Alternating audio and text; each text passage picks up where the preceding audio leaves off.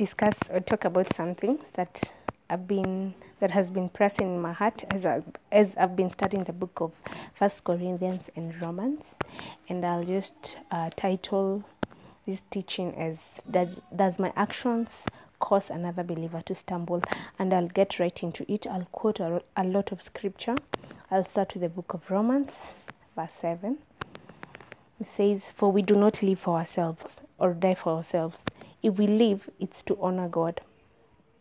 Okay, so if we are living and we are alive, ultimate purpose is to honor God. Ultimate purpose is to bring glory to God. And I'll go further into chapter 13, which says, "So let's stop condemning each other. Decide instead to live in such a way that you will not cause another believer to stumble and fall." The whole of Romans 14 is just Paul writing to the Roman church, and is just telling them about how our actions, and in specific in this chapter, he's speaking about food offered to idols, and how I think there was a tussle regarding if people should eat this food, if people should not eat, and there were people who were eating and there were people who were not eating. So he's just telling them in verse 13, let's stop condemning each other. Instead, decide to live in such a way that you will not cause another believer to stumble. So just from that verse we can pick that our lives are not our own. Our lives, the way we live, the way we function, where we go, what we say, what we wear, it's not just for us. It should bring glory to God. And it takes it even further, that it should not cause another believer to stumble, and all this just wraps it up in the commandment that says, love the Lord your God with all your heart, with all your mind, with all your soul, and love others. Because if you're bringing honor to God and we are not causing another believer to stumble, we are loving God and loving others. So we've just been called to be considerate of those around us, be considerate of other believers, be considerate of those who are watching. If you have kids, if you have a spouse, your friends, your family, your people around you, you should always be considerate. And in this case, being considerate about believers around us. We've been called to bring harmony and build each other up. So, and Paul also says that in subsequent verses in that chapter, we're supposed to live in harmony. We're supposed to build each other up. We're supposed to love each other. And I'll just go further down and read verse 20 and verse 21. Don't tear apart the work. This is verse 20 and verse 21. Don't tear apart the work of God over what you eat. Remember, all foods are acceptable, but it is wrong to eat something. But it is wrong to eat something if it makes another person stumble. Verse 21. It is better not to eat meat or drink wine or do anything else if it might cause another believer to stumble. And sometimes we find ourselves, we all have personal convictions. We have these personal convictions, and we know when we are saved, we are called into freedom, and there is grace. But let me just speak about freedom. We are called into freedom, and there is nothing that is tying us back. But we are from different settings. We are from different cultures. We are from different upbringings, and as much as we are saved and we've been called to bring glory to God, we all have different personal convictions. And for instance, let me just give a common example. There are people who believe, taking alcohol and taking wine is a sin. It's a sin. We should not be seen near alcohol.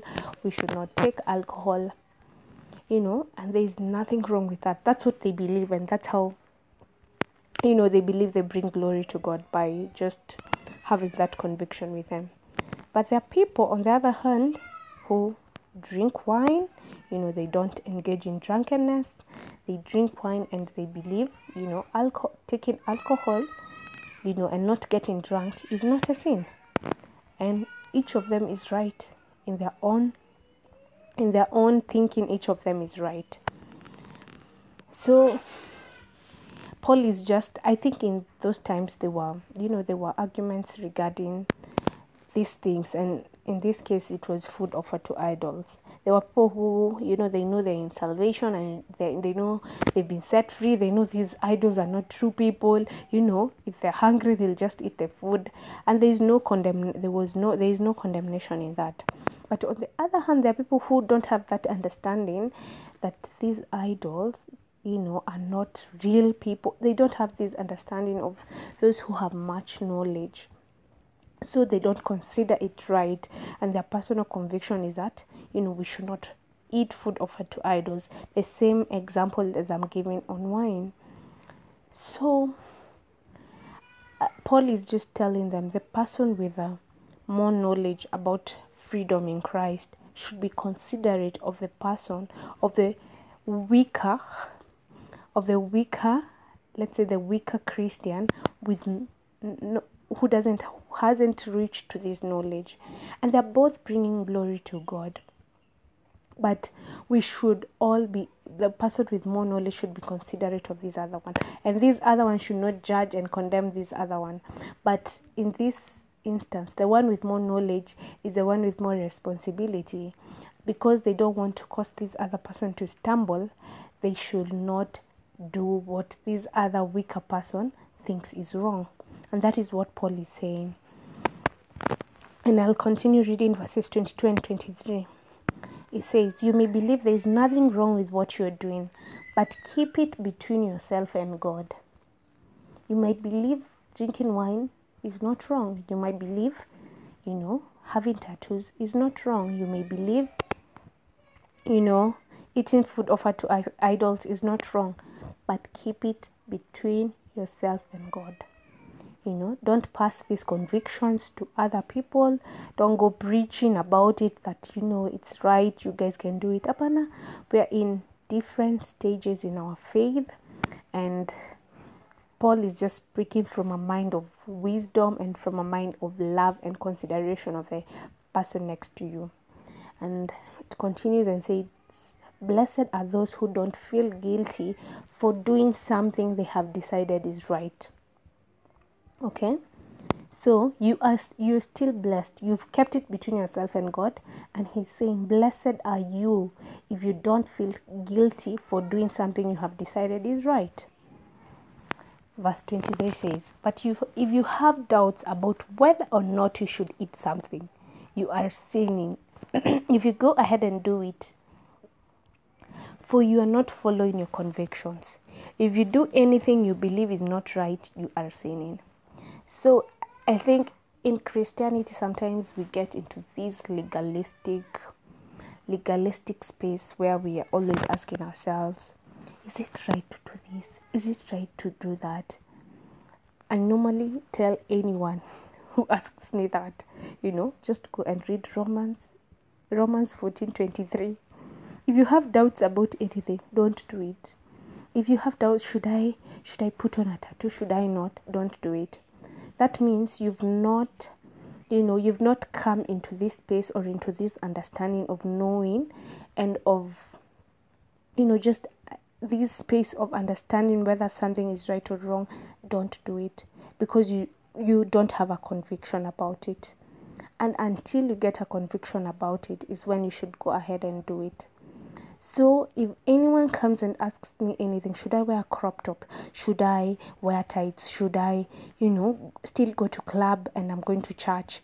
Of course there's those things that, they're directly in the Bible and the commands are there, and I can take you to those commands and we can read through them and hear what God is saying. But if you're in a space of having doubts about, should I do this or should I do that? Romans 14:23 says, don't do it until you have a conviction about it, and it's the Holy Spirit who brings conviction in our hearts. So until you're in that space where you have a conviction about it, don't do it. So Paul is just encouraging us in this chapter to be understanding, of the person next to you, to be considerate, to be loving. And if you're loving, you will not want to cause this other person to fall. And we'll also take in Romans 15 verse 1, it says, we who are strong must be considerate. You see, this word considerate is being repeated over and over. Must be considerate of those who are sensitive about things like this. We must not just please ourselves. We should help others do what is right and build them up in the Lord. So Paul is saying we've not just been called to please ourselves. As I said when I was beginning, our life is not our own. First, it's God's, and it's also living a life that is considerate of your neighbor. We'll take it to 1 Corinthians chapter 8, and we read a few verses. So I'll start with verse 9. But you must be careful so that your freedom does not cause others with a weaker conscience to stumble. You see, the same thing I was saying. Your freedom, that we have freedom in Christ. We are not tied down by the law. We are not tied down by the law. We are free in Christ. We are no longer slaves to sin. We are no longer bound to sin and the law. We have freedom, but living in this freedom should not cause others to stumble. So it brings back the aspect of being considerate about your neighbor. Verse 9, this is 1 Corinthians 8, verse 9. Verse 10 says, for if others see you with superior knowledge, in this case, superior knowledge is the one with, you have a better understanding of your freedom, eating in the temple of an idol, wouldn't they be encouraged to violate their conscience? You see, they are violating their conscience by eating food that has been offered to an idol. You see, this weaker believer or a believer with a weaker conscience, they'll violate their conscience because of their actions. So the best thing is, don't do it for the sake of your neighbor. Verse 11 says, so because of your superior knowledge, a weaker believer for whom Christ died will be destroyed, because they will violate their conscience, which is wrong. Verse 12 says, and when you sin against other believers by encouraging them to do something, you see, it's even saying if you are just by the fact that you do it in front of them, or you do it boldly without being considerate of your neighbor, you're encouraging them to do something they believe is wrong. So you've not told them to do it, by your actions, you're encouraging them to do something they do it wrong. They know is wrong. You are sinning against Christ. It has said that boldly. Just by being inconsiderate of your neighbor, you are sinning against Christ. Verse 13 says, so if what I eat causes another believer to sin, I will never eat meat again as long as I live, for I don't want to cause another believer to stumble. It will have to come to that point. You're like, I'm not taking wine. I'm not, putting on tattoos. I'm not, if it is going to cause another believer to stumble. So my point is, we've been called to love. We've been called to love our neighbors. We've been called to live in harmony and be considerate of our neighbors. And in this case, we're talking about believers, another believer. People who you will spend eternity with, people who you don't want your actions to cause them to stumble, and stumbling leads to destruction. So I'll just encourage us, to be mindful, to be thoughtful of, little things like, what am I saying? What am I saying in front of other believers? Even if we're just having a good time, and even if we're just talking, nothings, and we're just there. What am I saying? What am I wearing? Is it causing another believer to stumble? Is it making them question, themselves, question their conscience? The places I go to, do I freely go to secular gigs, secular parties, and I broadcast it on social media, let's say, and I know there are other believers who are watching me. So I think as much as it boils down to our personal convictions and we feel there's nothing wrong with what we are doing, but these should only remain between us and God. And as long as it's been seen in the open, remember we are encouraging other people to do the same, and we are sinning against Christ. So my encouragement is just be mindful of your neighbor, and if you truly love God and you love your neighbor, you will not cause them to stumble. Be blessed.